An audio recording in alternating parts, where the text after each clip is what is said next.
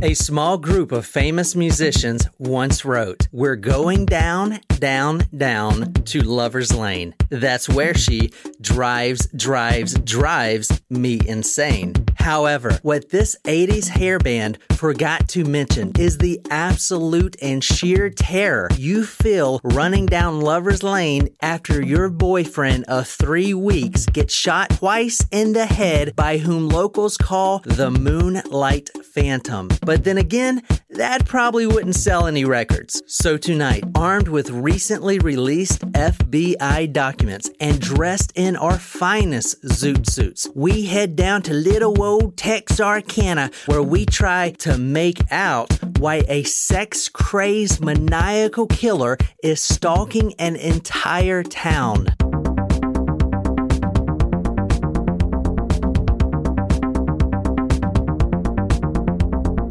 Thank you for being here amongst this COVID-19 outbreak. I want to give a big shout out to 2 new Tacos Primos that came in. Yay! All right. First, we got Stacy from Texas. Yo, Stace. And remember, Nicole, who joined last week, was also from Texas. That's right. From Tyler, Texas, which, Nicole, I have a little treat for you tonight. Is this a geography question? I just gave the location away. You said the answer? God damn. Yes. Thank you. Tallow, Texas is the answer. Also, a big shout out to Haley from Florida. Hey, Haley. Hey, Haley. And Stacey, I sent out your swag today. Haley's, yours going out tomorrow. And Haley, we hope to still today, make it. If you listen to this today. True. So. We hope to make it down there to Florida sometime soon. We were going to be in Orlando. Date TBD on that rescheduling, so be sure to check it out. Tacos come free. Yeah. Oh, yeah, I don't know if you guys knew that, but if you're a Tacos Primo, you get into the shows for free. So be sure to just let us know. And we'll give you 2 passes, yeah. Mm-hmm. On us. The hint was Phantom. So, Nicole, where are we going? Who we killing? Wait, Jen, tell us about our drink tonight. So the hint was Phantom. The name of the drink is Gold Phantom. It's made with Hennessy, pineapple juice, honey, a pinch of salt, and lemon juice. I know what it kind of tastes like. There's something, like when I first take a sip, it has like a flavor of tequila to me. Oh, yeah? And I don't like it at first, but then I don't hate it. I don't know. This is a weird one. It's kind of like a hot toddy, except instead of tea, it's pineapple juice. Surprise shots. We don't know what they are because they're a surprise. What was that? Oh, you picked out a shot, didn't you? I was like, this does not resemble anything that's in our liquor cabinet. I was like, is that gin? Is that lemon? It was like lemon and watermelon? Vodka?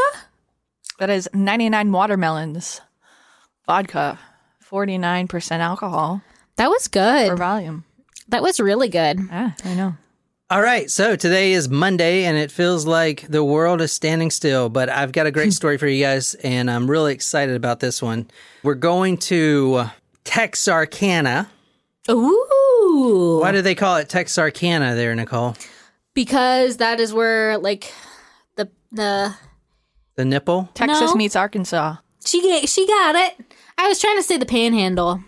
Does Arkansas have a panhandle? I thought that was Oklahoma. So, oh, yeah, you're right. Texarkana is a city. It's the Twin Cities between Texas and Arkansas. There's actually a really cool spot called I think it's called the Four States Amusement Park, and it's between literally borders. It's right in the dab of all 4 states. All right, we're starting off tonight on February 22nd, 1946. Mary Jean Larry. Okay, she's a 19-year-old. She's with her boyfriend, Jimmy Hollis.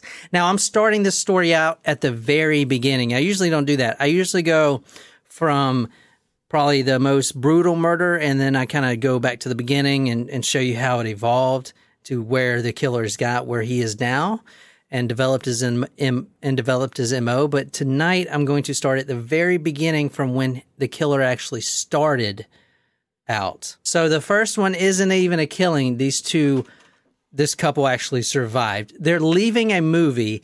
Now, they dropped off another couple. So this is 1946. They're in their, hot rod or whatever. They leave the movie. They just saw a movie. And if you want to read this is from the paper Tyler, Texas Morning Telegraph, Saturday, May 11th, 1946. That's for you, Nicole. You got to tell us there in Tyler, Texas, if that newspaper is still a newspaper. I really doubt it is, but go ahead. She and Hollis, accompanied by another couple, had attended a movie. They had taken the other couple home first and had stopped beside the road. It's late at night. You just got done with a movie. You got a 19-year-old. She's looking hot to trot. Mm-hmm. And this is the time period of the bush. So you basically drive the car into the bush. You drive the car into the bush and you park on Richmond Road. You're in the car and you're doing the whoopty-doopty. You're making out. You just dropped your friends off. You're making out and a guy approaches, shining a flashlight through the window. And it's a man outside. You can tell by his voice. He's got a scruffy, grumpy voice, kind of like, but you can't see his face because what you think, it looks like he's wearing a pillowcase. Okay, if you want to take a look at this picture right here, this is basically what the guy looks like. Oh, well, that seems like it came from a horror movie. So it looks like a pillowcase, right? Yeah. Or like an executioner. Yeah. Mm-hmm. But I'm pretty sure it was a pillowcase with the eyes cut out and then the mouth cut out. This is actually from a horror movie. Yeah, that's a good point. I'm bringing that up in a second. They actually made this into a horror movie. Oh. Yeah, and some other stuff as well, including a video game, which is like the first ever to do this. All right, he's shining the flashlight through the window. He tells Jimmy to get out of the car, and he says, quote, this is from what Jimmy says. Remember, he survived this. "I don't want to kill you, fella, so you do what I say." And then the man orders Jimmy to take off, quote, "Take off your goddamn britches." A man walked up. He wore a white mask over his head with cutout places for his eyes and mouth. He told Jimmy that he didn't want to kill him and to do as he was told. He told Jimmy to take off his pants. After Jimmy had taken off his trousers, the man hit him twice on the head. Well, that's weird. Why is he telling the guy to take off his pants? Okay, so here's what happened. He tells him to take off them goddamn britches, and because he's going to rob him. So basically, he has the gun up, his little pistol, and he's like, take off them goddamn britches. He's pointing the pistol. He does. He kind of kicks him over, with his foot. He's sitting there in his old whitey tighties, and the guy, still pointing the pistol at Jimmy, starts going through his pockets, looking for anything. But Wouldn't it have been easier to be like, give me your wallet? I feel like asking him to take off his pants is an awfully long process. Yeah, but at the same time, it kind of distorts like your brain processing in the middle. He's like, instead of trying to focus on what the guy looks like, he's like, I don't know, I was taking off my pants, I couldn't, That's a good and point. then you can't get away as fast either because you have to get your pants and all that. You're distracted. It's a really good point. I mean, I don't know. Maybe it's a better way to rob him, though, because if you take off your pants and kick him over to him, because as you'll see, this guy's not very big.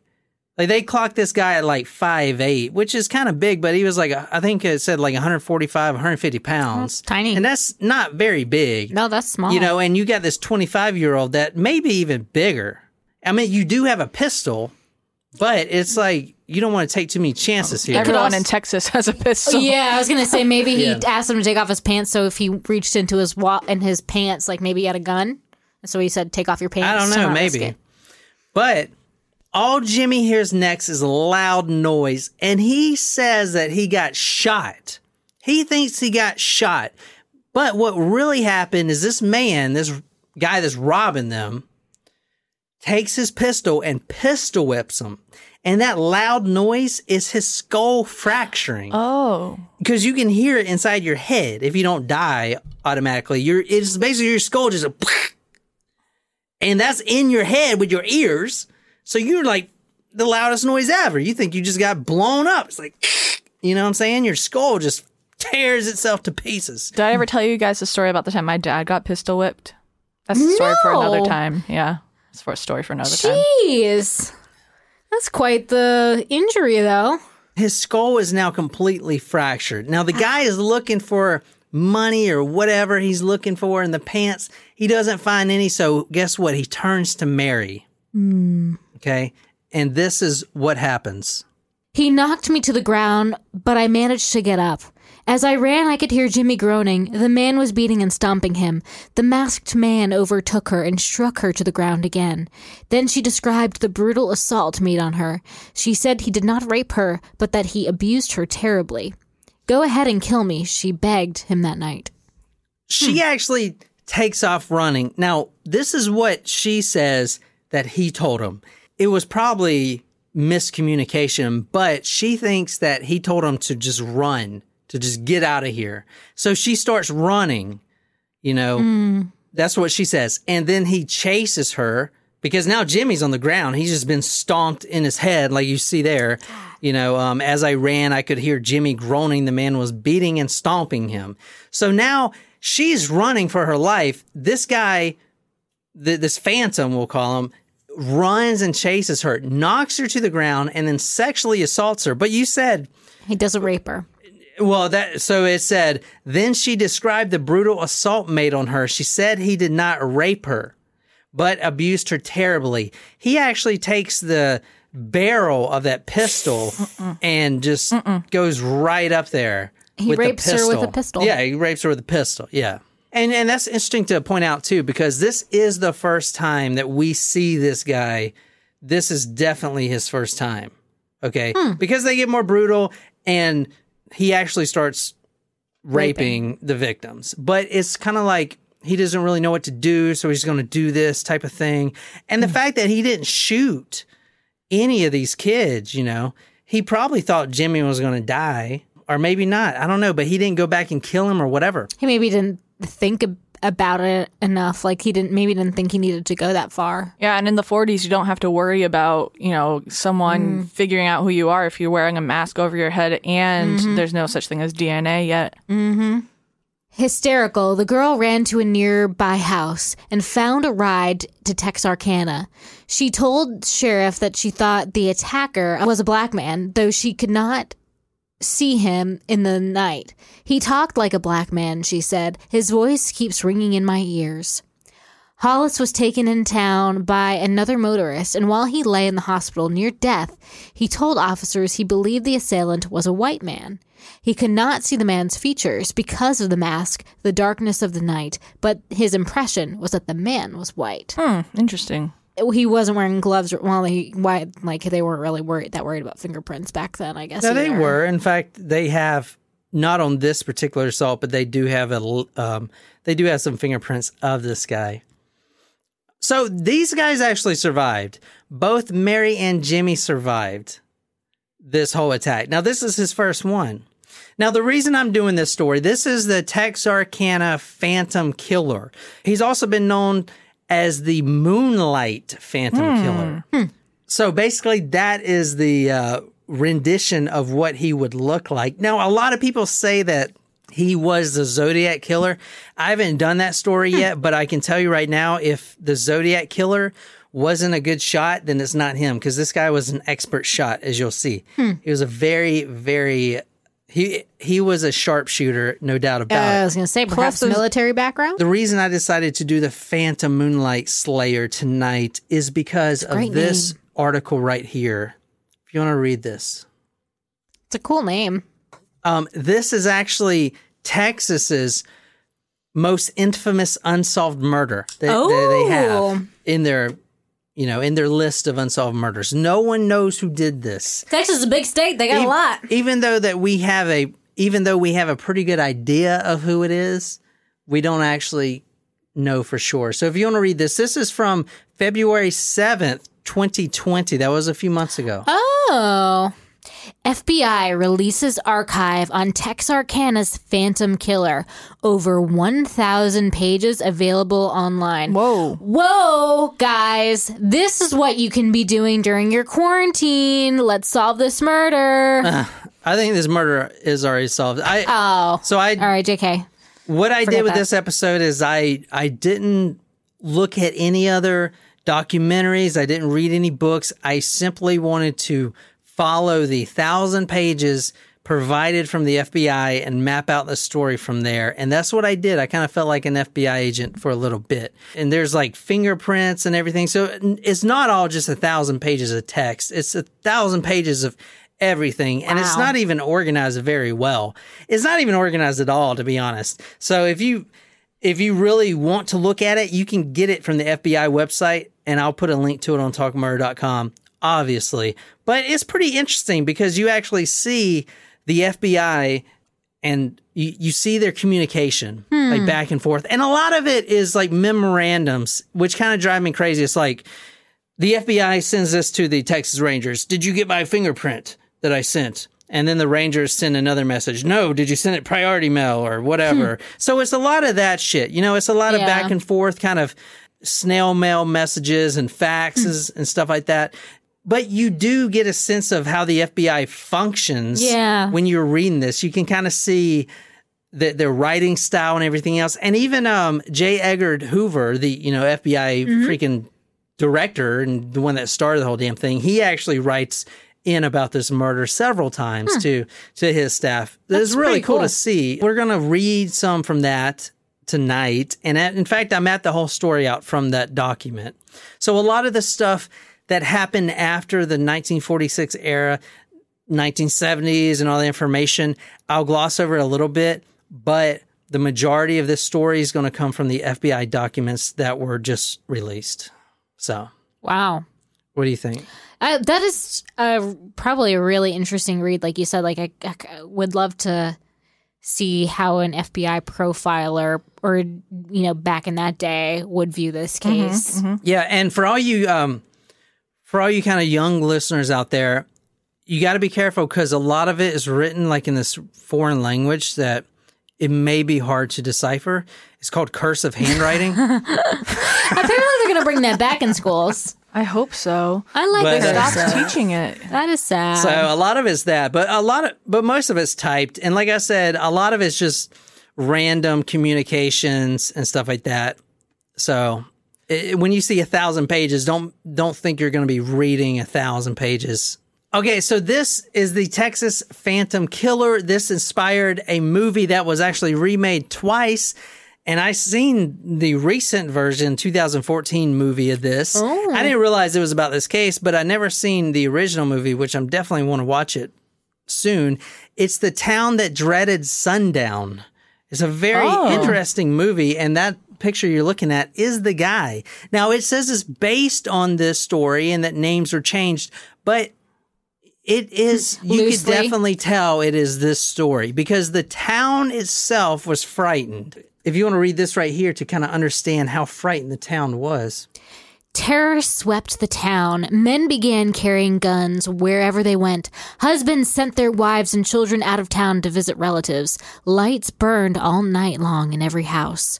So this guy must have been really rampant then. Yeah, I mean, all right, so he only killed 5 people. Maybe 6, but that one, I think that one was...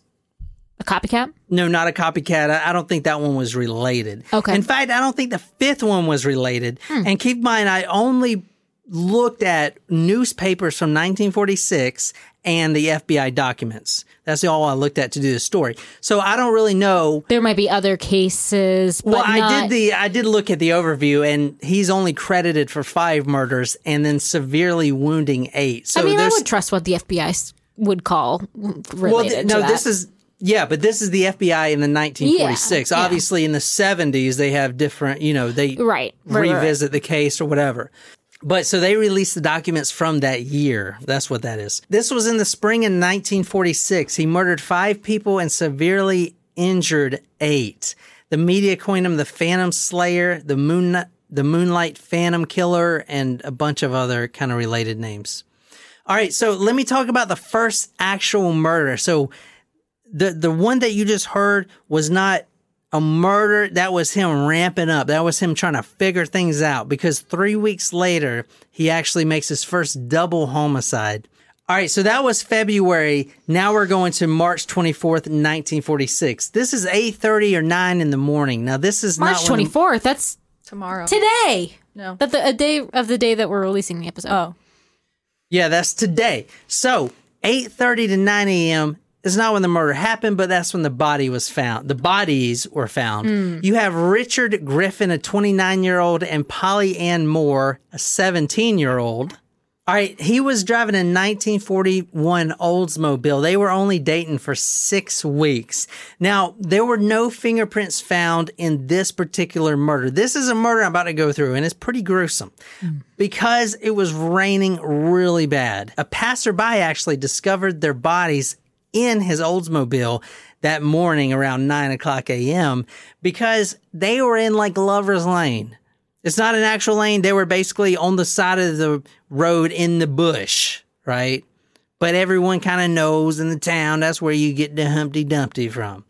But this passerby just thought they had fallen asleep. You know, when you're in the bush, you're getting bush, and then you get tired, you fall asleep, you're just going to take a little nap, but then it's like 9 in the morning. He knocks on the window. Hey, you know, I don't want you guys to get in trouble. So, you know, let's pack it up and go. But he sees a very, very gruesome sight. This is from the Tyler Morning Telegraph, Monday, March 25th, 1946. I'm doing this for you, Nicole Supremo. There's a lot of papers I could have pulled from, but I'm pulling it from your hometown. Oh, thanks for joining, Nicole. Griffin's body was found in the front seat of his car, and the girl's body was in the back seat. Griffin's pockets were turned inside out. As you're about to see, this couple was brutally murdered. Richard Griffin was still inside the car, in the driver's seat, behind the wheel still. But Polly Ann Moore, she was in the back seat. She was spread out with her clothes on, but there was 20 feet from the car a piece of earth, the ground saturated with blood. That's how detectives knew that she actually was out of the car when she was killed, and then she was put back in there. I don't know if he was trying to cover up the rape or whatever, you know, and we've done cases like that before where the autopsy, they don't even check for semen or sperm because the female had all the clothes on. You remember the Taco Bell Strangler? Yeah. Yeah, I mean, they had all their clothes on, so let's not even check for rape. But he just dressed them back up. So I don't know if that was that type of thing or not. Yeah. There was blood all on the running boards of the car. The night of March 24th, Richard Griffin, 29, and Polly Ann Moore, 17, parked at this spot beside a lightly wooded area. Next morning, their bodies, fully clothed, were found sprawled in the rear seat of the car, each shot twice through the head. Griffin's pockets had been turned inside out. 20 feet to the right of the car, on the grass floor of the woodland, was found a stain of blood. One of the victims, the officer deduced, had been taken from the car and slain in the woods, then carried back and placed in the car. The bodies were embalmed before an examination was made to determine whether a sex crime had been committed. Which I don't really get that. Why did they do that? I don't know, because honestly, I couldn't even tell in the FBI documents if they even linked this to the assault that happened, even though it was only 3 weeks later in this small-ass town in Texarkana. You know, and you got some different jurisdictions too. You know, you got the FBI, you got the Texas Rangers involved, you got all these, you know, local police, you got all this like confusion going on. The FBI actually comes in now after this murder, and if you read through the documents, they didn't even really want to. In fact, Hoover sent a message out that this is not even their jurisdiction. That came straight from him, but eventually it became their jurisdiction from the next murder we're going to talk about. The evidence was really scarce because there's no fingerprints because it was very heavy rain. Both were shot in the car, each shot once in the head. Now, this was execution style in the back of the head. So most likely what happened is he went to the driver's side window first, and you can't ask these because they're both dead, and then he immediately shot Griffin. Okay, so what you're reading now is a little snippet from the Kansas City Star Sunday, June 2nd, 1946. He had been a Texas Ranger 26 years, he said, and never in that time had been involved in so difficult a case, in which so many murders had been committed with so few clues. We have questioned more than 1,000 persons in this investigation, including 200 sex perverts, he told me. We've tried to narrow down the field of suspects, but all we know now is that the murderer is a man, not a woman. We don't know if he was white or black, tall or short, fat or slim. We do believe that he is a muscular man, a fellow with a good, strong grip. Also, it is known that he is a dead shot with a pistol and an expert with a rifle. Dead shot with a pistol. And he is, as you're going to see here in a second. Now, let me just show you the FBI files so you guys can actually see what they look like here. And you guys can kind of describe what I'm going through. I'm just going to scroll through them really quick. And you guys kind of tell the listeners kind of what you're seeing here, if you guys don't mind. It's interesting that they aren't thinking he might be like a military or ex-military with the shooting. But then again, it is Texas, so they hunt a lot. That is a very, very, very good point. And there are a lot of suspects here. In fact, half the time doing research in this case was going through all the damn suspects, and half of them were from the military. Half of them were literally just got out of the military. You know, the war's over now. September 2nd, 1945 was the official end of World War II. So a lot of the enlisted men that were serving got out. I mean, all right, so I know how it is. You get out of war, and a lot of the soldiers become conscientious objectors. You know, they're very pacifist with the war, and a lot of them are just really angry, you know, and want to take it out on society. I can say that from personal experience. Not that I'm angry, but I know that's what soldiers go through, that kind of shit. Like they did all this, they had to kill all these people. Now they get back and into civilian life, and they start thinking about it. Should I have done that? Should I have killed these people? Were they innocent? Yada, yada, yada. So they take it out on society. So you have an expert marksman like this guy. So a lot of the suspects were military. They ran about 100 damn fingerprints in the military base at the time just to try to find one that matched. They had one like partial fingerprint and a palm print you'll see in this story. But so this is the I'm going to scroll through this right quick, just really quick if you guys want to tell people kind of. So it's very hard to read. Yeah, it's written on a typewriter. Yeah. There's clippings of newspapers. Yeah. Office memorandum. Yeah. Yeah. This is that's so really this is cool. what you're going to see now. This is 1,000 pages, and if you there's scroll, like notes written on it. There's pages like this, you know, that don't have anything on them. Some numbers, you know, this right here is a piece of evidence I'm going to tell you about here in a second. Oh, wow. Yeah. So it's if you read this file, guys, don't think you're going to be reading 1,000 pages of type. It's very sporadic. A lot of it you can't even read, as I'll show you. Like, it's hard to read this stuff. Tire tread impressions. This is hard to read. Yeah. It's really cool to kind of see the communication back and forth between the agencies. And especially cool to see Hoover writing personal messages, you know, and sending them out to his staff. Wow, that's wild. Yeah, so that's kind of what I base the story off of right there. Now, let me talk a little bit about the MO right quick. He was a Lover Lane killer, very similar to someone else. Do you guys know who that is? He was a 45 caliber killer, also known as the Blank of Blank. He had it. He claimed that his neighbor's dog. There you go, Son of Sam.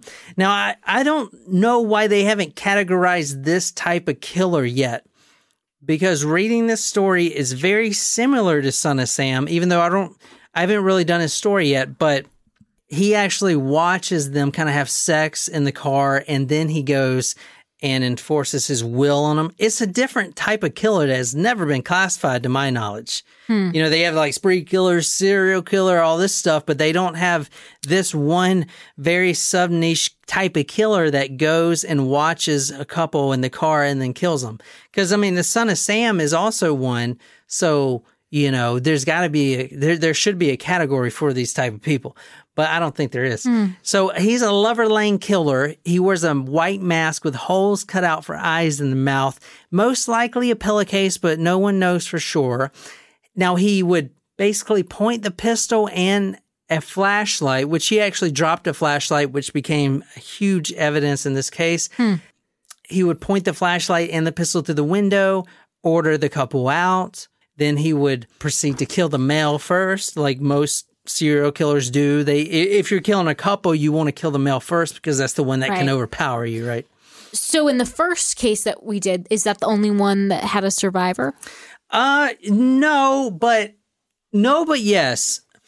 That's the one that I'm not sure, reading all this, if he actually meant to let them live or not. Because if he wanted to kill them, he would have shot them. And he had a pistol, and I was thinking, well, maybe he didn't have any ammo in the pistol, but it was just for show because it was maybe it was just for show. But if he wanted to kill him, he would have shot him off the bat. But it was his first time, so he was going in, this is a new thing I'm doing type of thing. Now, there's one other case where there was a survivor. Remember I said there's 5 killed and he kills couples. So there's one that did survive. Honestly, and I'll get to that one in a second, I don't even know if that's directly related to this case, to be honest. He was a sexual sadist. Now, that's what the psychiatrist said. Hollis said he warned officers at the time that the man was crazy and desperate, and he would kill the next couple he attacked. Mrs. Larry, 19, said she was sure, beyond any doubt, that the man who attempted to criminally assault her here that night was the killer being sought by peace officers in one of the greatest manhunts in Southwest history. Hollis, 24, agreed. He said that the man who beat him so unmercifully was a sadist and crazy. We're going to April 13th, 1946. Okay, we're going to talk about Betty Jo Booker. She's 15 years old. She is the lead alto saxophone player. And she's actually playing at the VWF Club, which is like the Veterans. Foreign Wars. Yeah, Veterans of Foreign War Club or whatever. She's very talented. If you want to read this, Nicole. The night of April 13th, Betty Jo Booker, a pretty 15-year-old brunette, played her saxophone in a school orchestra which provided music for a young people's dance in Texarkana. She was a popular girl in town, known by almost everybody, at a dance recital once she had been named Little Miss Texarkana. Oh, wow, that's cool. That's from the Kansas City Star, Sunday, June 2nd, 1946. I'm going to tell you in a minute how talented she was at a 15-year-old. Okay, so at this night, this is April 13th, she's playing, as 15, she's playing this alto sax. She's the lead player for, it's a civic event. It's for the veterans, but it's still a pretty big event. If you want to read this, Nicole. The night of April 13th, Betty Jo Booker, a pretty 15-year-old brunette, played her saxophone in a school orchestra, which provided music for a young people's dance in Texarkana. She was a popular girl in town, known by almost everybody. At a dance recital, she had once been named Little Miss Texarkana. Her boyfriend, Paul Martin, he's a 17-year-old. He shows up at the performance. They've been friends since kindergarten. Now, he shows up, and they do dance a little bit. I've seen in a couple of papers they're dancing and stuff like that, because that's the last time people actually seen them, right? Now, a little bit about Betty, right quick. She's from a wealthy family, and so is Paul. She's very popular, and she started dancing at a very, very early age. I'm talking about like 2 or 3. And she actually picked up the saxophone when she was in her teenage years. And that's when she started performing at many civic functions. But she was also a singer. She's like the Lady Gaga. If you think now, like Lady Gaga is like extremely talented, from a child. Yeah, she is, right? She's, so like, love her. When I think of Betty Booker, I think of a Lady Gaga. You guys know how this story is going to end with this couple, right? I mean, they're going to go from the dance, from the VWF performance. They're going to go Lover's Lane. Into Lover's Lane. They're going to start making out and stuff like that. And then the same scenario plays over. The Phantom comes up with a flashlight and the gun. And this is what happens. After the young people's dance that night of April 13th, Betty Jo put her saxophone in the car of Paul Martin, 17, and the couple was seen driving off together at 2 o'clock in the morning. They went to Spring Lake Park and stopped. Spring Lake Park. Now, if you look at this picture right here, now I pulled this from the TexarkanaDaily.com. This is the actual location they were. So as you see here, they were on South Robinson Road in Texarkana. Now it's 2 a.m. and the Phantom actually arrives.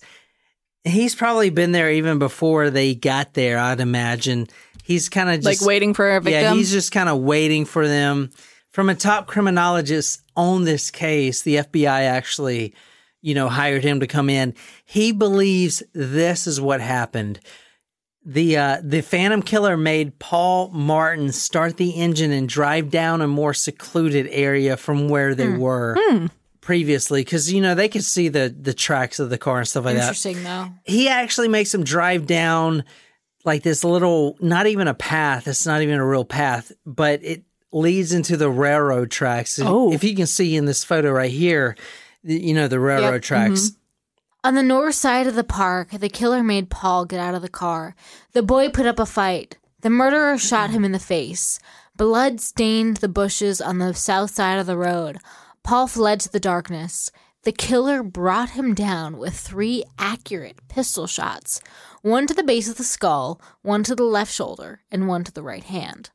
Paul fell on the north side of the road, about 50 feet from the point where he was first shot. What do you see from that paper right there? That's from the Kansas City Star, Sunday, June 2nd, 1946. A lot of words. Sharpshooter, right? Accurate. So, yeah, exactly. Blood-stained bushes. So that's what I want you guys to understand. Like, number one, picture yourself, if you've ever fired a gun, how accurate you are standing still. Now you have a target that's moving at a fast rate of speed. From the newspaper, it says, the killer brought him down with 3 accurate pistol shots, one to the base of the skull. The head is the last target that you want to aim for if you're in the military, because that's the smallest area. You know what I'm saying? You want to aim for the body because you got more of a chance to hit them. So to aim and hit at the back of the skull, you have to be somewhat of a sharpshooter. One to the left shoulder and one to the right hand. So, I mean, yeah, that's kind of off, but all of his shots hit his target, which was running, if I can, wow, that's even harder. Yeah, so look at this. This is the actual image. This is the actual crime scene photo of Paul that was killed right here. Go talkmurder.com to see this. Oh, that's actually the exact crime scene photo right there. So you can see him laying down. Now you can't see the blood or anything, but that's because the bullet went through the back of his head. And so he's laying on the ground right there. So Paul is dead, obviously. Now this is a second couple homicide, as we talked about. So if you want to read this, Nicole. The girl's high-heeled shoes made prints in the soft ground beside the tiny stream where she ran from the Phantom. Betty was actually found about a half a mile away from Paul. So you saw the picture of Paul there. A half a mile down. Now this is down Morris Lane. Here's what police think happened. The Phantom actually forced her out of the car and into the woods. That's where he raped her and shot her once to the heart and once to the head. Now, this is her photo right here. Oh. So that's her right there. That's the actual crime scene, and that's her legs right there. So she was actually, you see those high heels? Mm-hmm. That's how she was running. From the FBI report, it says, quote, he put up a terrific struggle. So this makes me think that when the first couple that kind of gave a somewhat detailed description of the Phantom, 5'8", maybe 5'6", so when I see terrific struggle from this guy, he's probably not 6'2" or 6'3". Does that make sense? Right. Like he probably had a good chance of fighting this guy off. So they were either similar size. Exactly. And that's going to come into play too, because a lot of the suspects that they actually got fingerprints and stuff from were of 6'2", 6'3". I mean, these were military kind of bred guys, right? So it makes me wonder why is a guy that was smaller in stature targeted these guys I don't know. I mean, think about, that's a good question. Was it like an inferiority complex? No, but think about the Golden State Killer. If you look at him now, I mean, he's not a big guy, Actually, he was pretty, I think he's like 5'6" or something. Because you remember, when we did that story, he was he was a pretty broad guy, but he was short and he had that, micro penis. You guys remember that from that episode? Oh, I forgot about that. Yeah, so he was not a big dude. That guy, the Golden State Killer. So it makes me think that since he's not a big dude, he's worried about being overpowered by the boyfriends and stuff like that. Right. So if you want to keep that in mind, because that goes through his mind when he's doing this. He did rape Betty Jo and shot her once through the heart and once through the head. Okay. If you want to read this, Nicole. Martin's body was found lying in a thicket at the side of a lonely country road 2 miles north of here. He had been shot in the shoulder and head. The girl's body was found near a desolate country lane 1.5 miles west. She had been shot in the face and the heart. Martin's body, lying against a hedge of honeysuckle, was found at 6 a.m. Sunday, 6 hours later, the body of Miss Booker was found alongside a road 1 mile away. The car, still containing the ignition key, was located 1 mile away in another direction. No gun was found. Interesting. Now, this is one of the first times that they actually found evidence at the scene.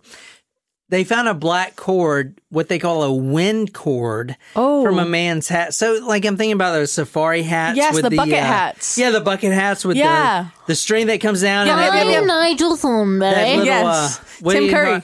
That little, thing that you the wind cord. Press in and you pull up and it tightens it. Yep. Yeah, I'm thinking about that. So they actually found that. And if you remember from earlier when we went through the FBI files, do you remember I showed you that little wind cord? Yes, but you didn't tell us what it was. So that is the hat cord that they found. So, and the reason I'm saying that is if you look through all these FBI files, a lot of it, I'm talking about maybe 50 pages at least, are dedicated to this wind cord here, and the FBI reaching out to several different agencies, mostly in New York, that make the hats, mass produce the hats. Yeah. You know what I'm saying? The Steve Madden guys, that make all the clothing. Yeah, exactly. So half of the You haven't seen Wolf of Wall Street. No, I haven't. Oh, God. You need to do that on your quarantine-cation.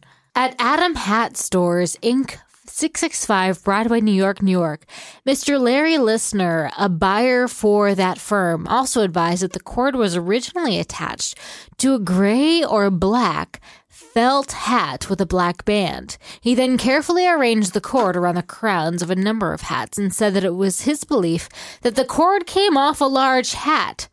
Probably 7 3/8 or 7.5. And I want to say the reason I'm putting this in there and you guys are reading it is because I thought it was pretty cool. Because this is actually from an FBI correspondent, right? Yeah, that is so cool. I want you guys They're to getting understand into the size of this dude's head. Yeah, they could try to find the suspect that way. I want you guys to really understand when I was doing this story, I approached it as the mindset of I'm only going to learn the facts of this case through the FBI documents and sorting through these. So that is how I'm presenting this story now. I wonder if he used it for, if he got it from the hat and then if he maybe used it to fasten his pillowcase? That's actually a really good question because where would the hat be if he's got a pillowcase over his head? But it was said by the immediate family that didn't belong to either of the victims. So, who knows? It seems like it would have to be his, Yeah. But maybe not. Or maybe he used it to tie their hands and then he went to get it and then dropped it instead of taking it with him. Well, I don't think he tied any of the hands because they didn't see any marks around the hands or anything like that. Literatures, yeah, but I'm not sure. Now, I want to say the FBI did do a very thorough case, even though this wasn't completely solved, even though we got a pretty reliable suspect, if you will. But then again, this is also 1946, so if the killer was an adult in 1946, he could still be alive. He could be very old, probably 90. Yeah. But he could still be alive, yeah. I mean, depending on how old he was, but he definitely could still be alive. The Golden State Killer is, 80 maybe or 70, late 70 or something like that. Yeah, he's older. Yeah, he's an old guy. Anyway, let me talk a little bit about the similarities between the cases. I I mean, obviously, you guys know this is the same killer, but both cases use the same firearms. And if you read through the FBI documents, a lot of the memorandums and stuff are about the bullet casing getting tested. You know, as soon as they send it, they have to make a correspondence. Oh, did you get this? Then yes, I got this. So this is all part of the 1,000 pages, right? But it was a .32 caliber auto bearing rifle, and it had a certain type of groove. You know how every bullet that comes out has a certain signature depending on how the barrel was made? It was a 6 left. It was a Colt auto pistol. It has 6 lands and 6 grooves, which is how the barrel's made up, with a counterclockwise twist. Okay, so it was a very unique kind of signature of the bullet, so they knew it was from a Colt automatic pistol. Now, the town was actually terrified. If you watch the movie The Town That Dreaded Sundown, you'll actually see, I mean, because it's pretty accurate on that. But I'll read a little bit from the Kansas City Star, Sunday, June 2nd, 1946. Quote, "The terror has been caused by a phantom killer who is still at large. He prowls the narrow tree-shaded lovers' lanes that crisscross the flat land on the northwestern fringe of town." He struck at approximately blank intervals. The prowls the narrow, tree-shaded lover's lane that crisscrossed the flat land on the northwestern fringe of town, and once he attacked at a modern farm home less than 10 miles away. In 11 weeks, he has killed 3 men by pistol or rifle shots to the head, 2 teenage girls by shots to the head, criminally assaulted a young woman, and attempted to kill 2 others. The passion of the Phantom apparently is aroused only by the sight of couples making love. He has struck only at times when a man and a woman were together, either on a lover's lane or in their own home. His method usually is to kill the man, criminally attack the woman, and then shoot her. Are there any pastors that are suspects or religious officials or people that are involved in the church that are suspects? Because are you thinking because he was like approaching couples that were making out and making love? Yeah. Yeah, I thought about that. Like maybe he was just really mad that the new age is doing that. Yeah. You know what I'm saying? Like the new kids are doing that. Yeah, and were there any connection between the victims? But then he raped the girl. It's like, if he was like, oh, these fucking kids are making out and having sex, but then he goes and rapes the girl. It's but sometimes it could be like a rage thing, like, oh, you like... To teach her a lesson type of thing? Like you think that you can go do that, or I don't know. No, I mean, I understand that maybe. Or maybe, were there connection between the victims? Were they from the same school? No, not really. The women were young, so the only connection really that I saw in this case was Lover's Lane, but that's going to be the same demographic. Yeah. I mean, you're not going to have a 40-year-old and his 50-year-old wife go down there. You know what I'm saying? Because I was asking because maybe the killer was like a teen that was jilted by like these girls or something. But. A teen, maybe, but I mean, keep in mind that he was that sharpshooter, so... Right, so probably not. Yeah, probably not. I mean, honestly, in my mind, because I know how hard it is to shoot someone in the head, especially if they're moving around like that. In the back of the head, too. Exactly. So all of his shots, and you'll see in a minute, were extremely accurate. I can't see a kid doing it unless... he grew up hunting every day, maybe. Yeah. I don't know, man, because I don't know. I'll show you in a minute. But anyway, so right now I'm kind of sidetracking a little bit. We're talking about basically how the town was terrified. And remember, I said they made a movie out of this because the town was so terrified. And this is a really interesting paper that I read. This is from the Fort Worth Star-Telegram, Tuesday, April 16th, 1946.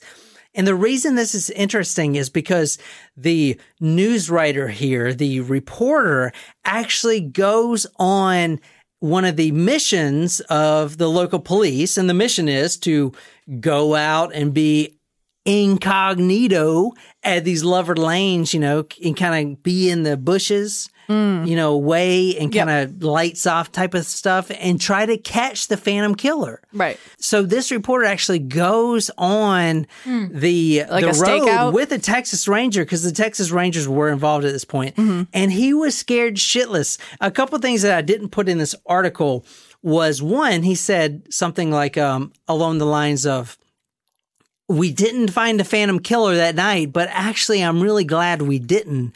And, he kind of wrote it in the words of, holy shit, I'm terrified, even though this sheriff right here, Texas Ranger, has a fully loaded shotgun, and a submachine gun. Right. I'm still terrified of this Phantom. So even the reporter with the freaking Texas Ranger is terrified. I registered at a hotel named The Grim.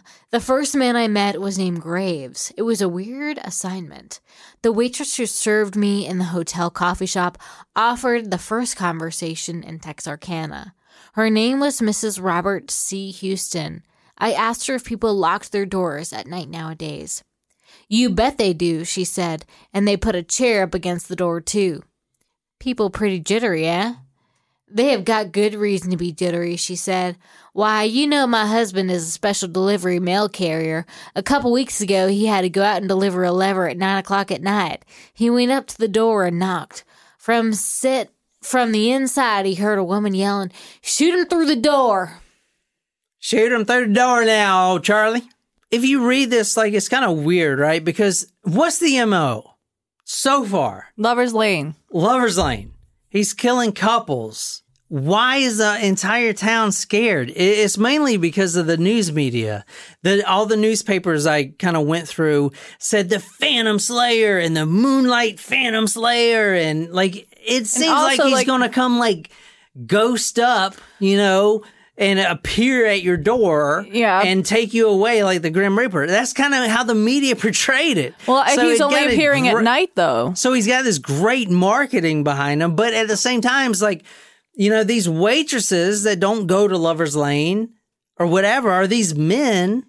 They're scared to death of a guy that's only killing teenagers in the Lover's Lane. It's crazy how the public perception is with the media, Yeah.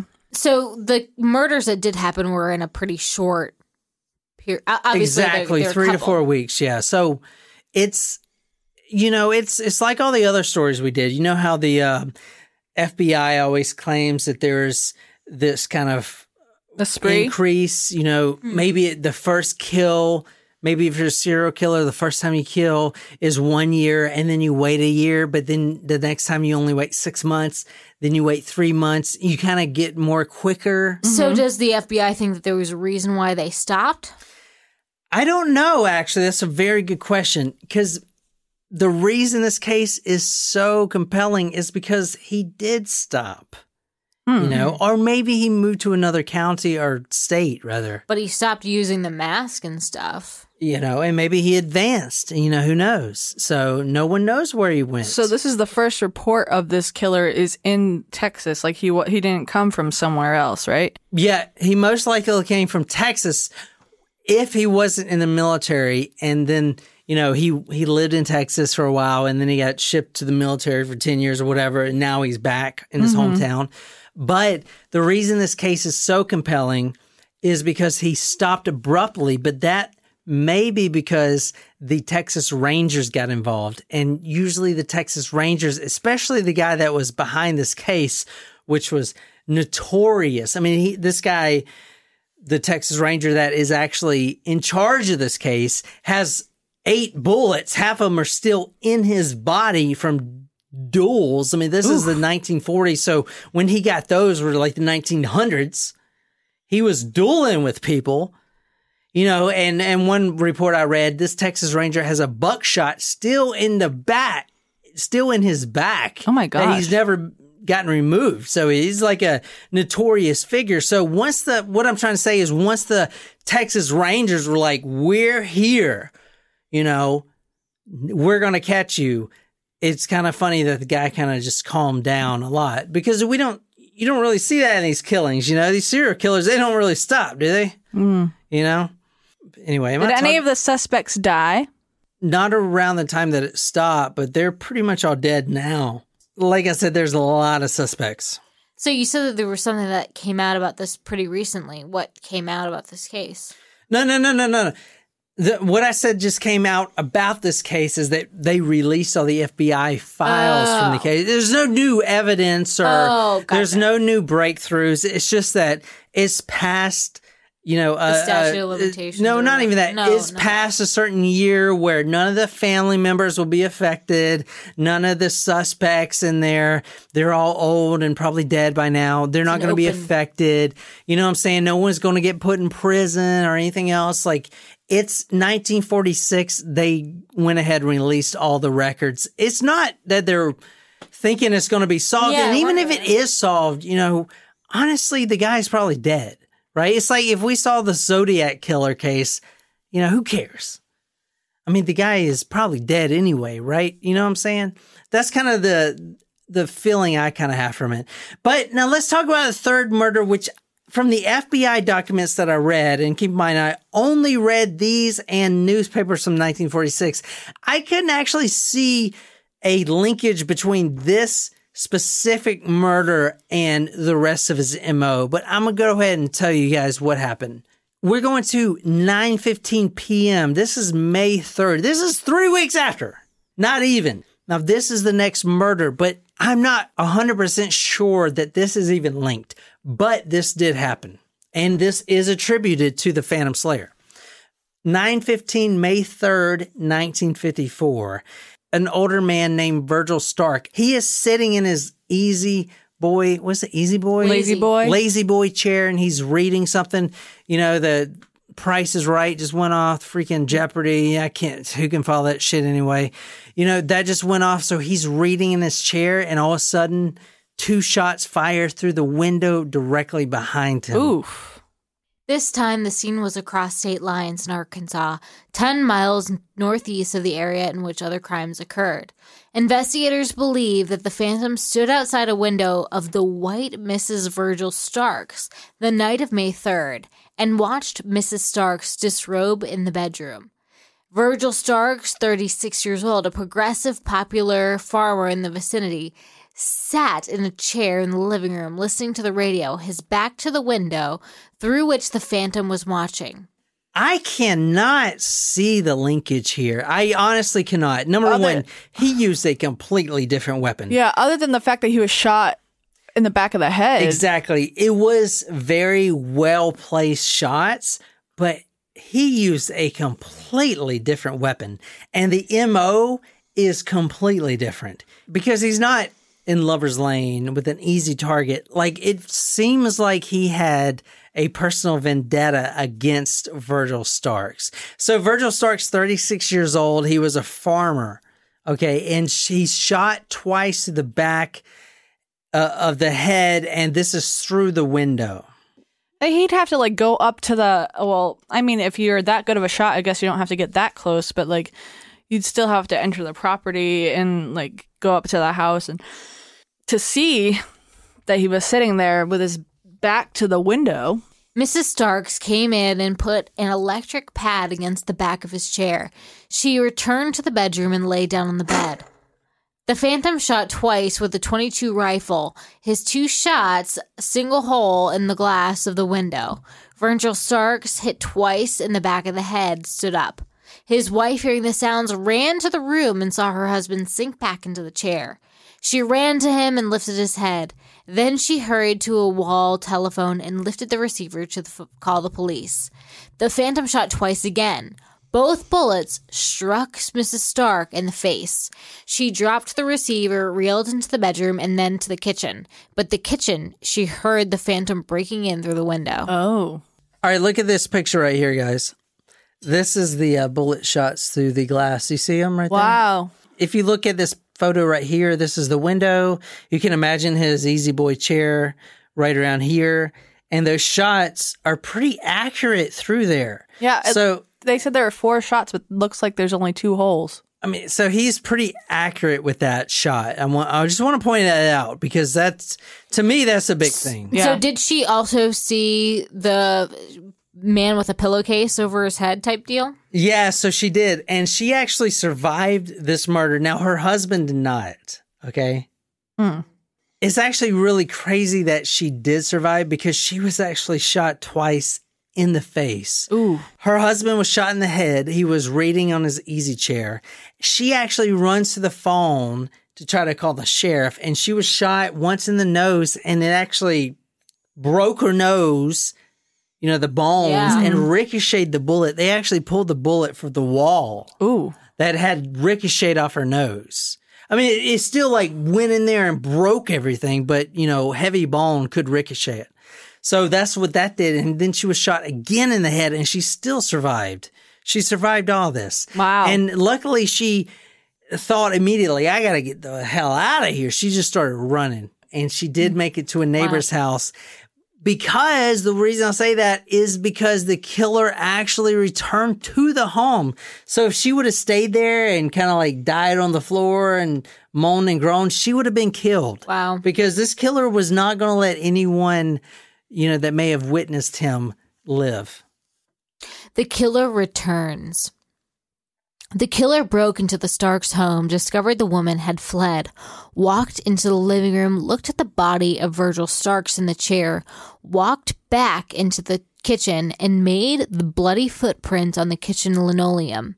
He left the contents of the house unmolested, including the money and the jewels and the pocketbook of Mrs. Starks on the bed. Well, that's different than his other MO. Like, he was robbing at the Lover's Lane. So sounds like to me it was personal. That's what I'm saying, man. I don't know if or he no longer cared about the money. But did they try to get did they get any picture of his footprints? Could they look at that? They did, yeah, that's a good question. So they did get a footprint, yeah, because he was walking through blood. And he came back into the kitchen. That's where they got the footprint on the linoleum. So if you want to read this is actually from the FBI files right here.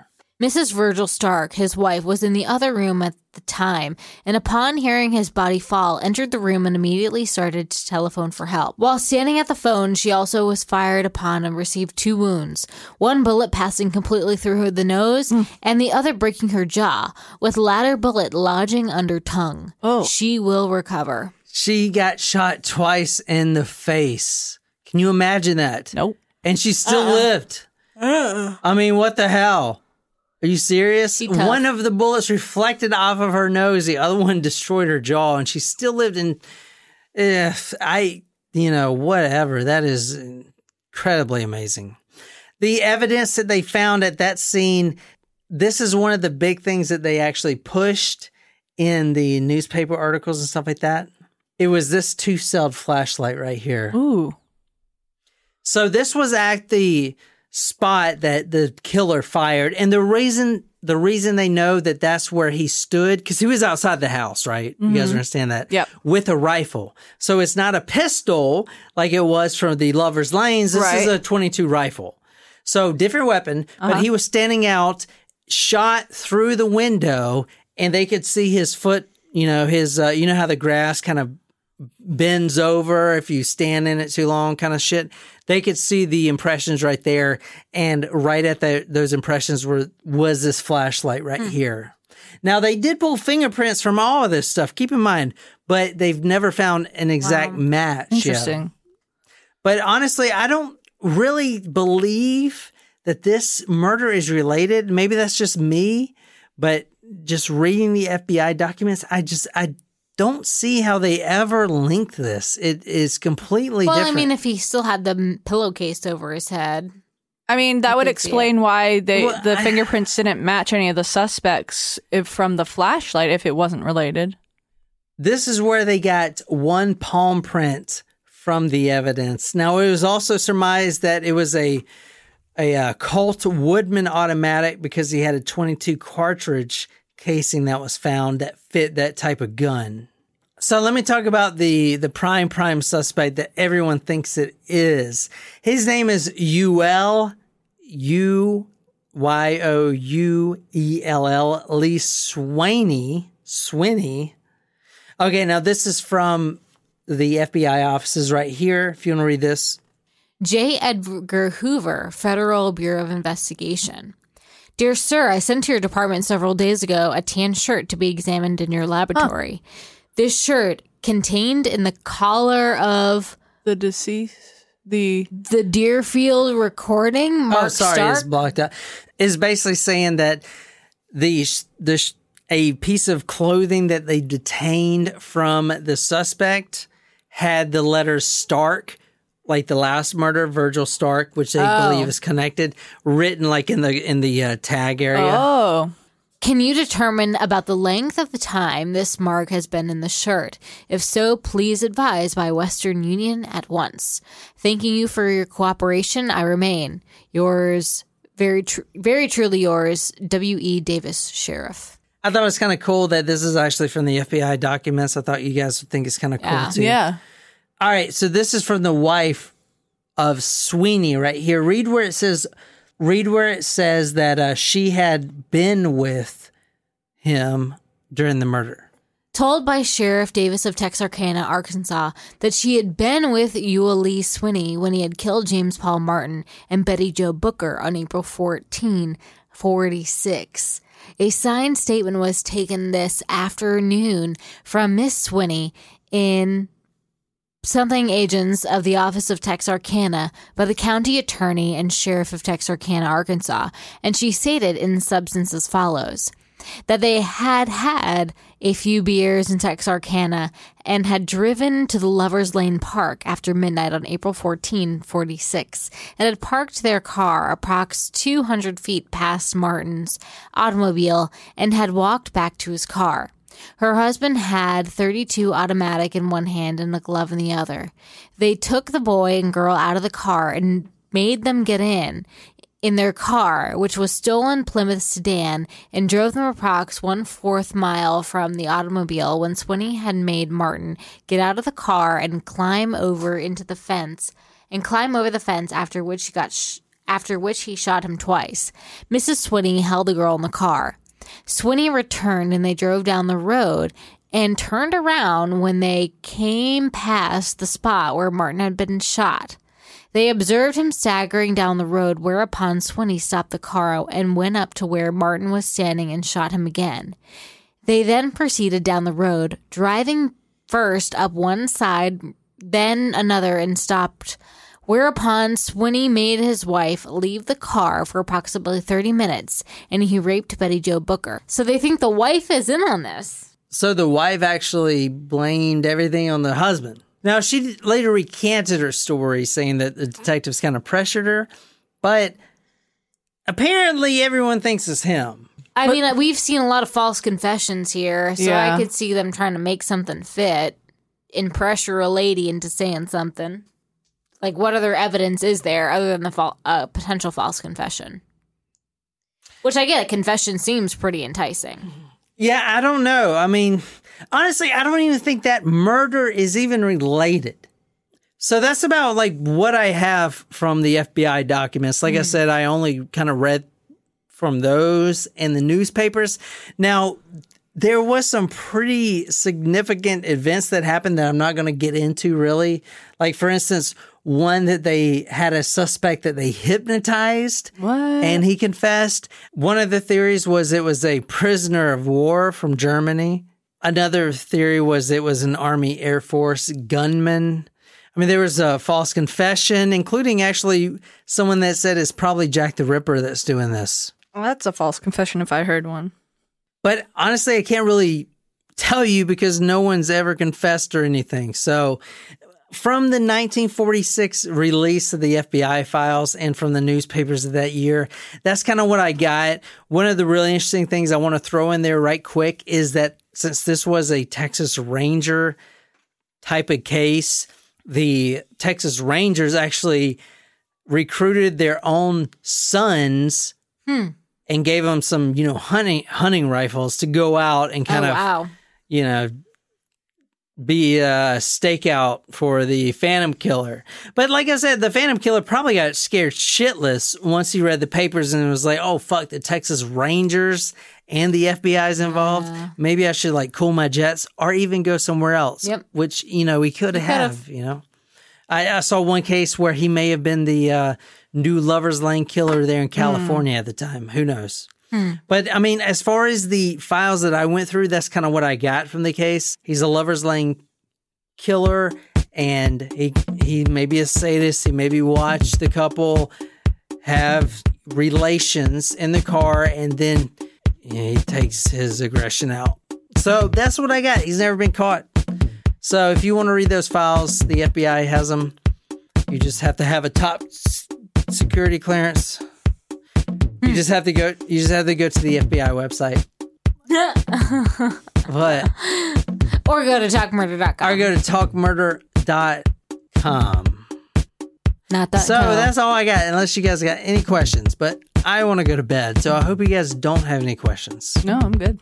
All right. So if you enjoyed this episode, be sure to hit that subscribe button on whatever podcasting app you use. If you like this story, you can follow us on social media, Facebook, Twitter, or Instagram. If you're absolutely obsessed with this podcast and want to become our phantom, go to talkmurder.com/join.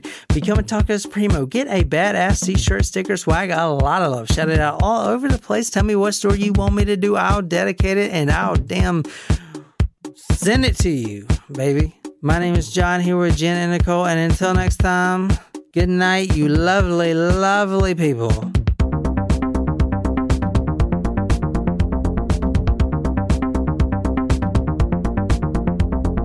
You know, they really need to just also spend more time on penmanship anyway. Some of these students, like... Chicken scratch.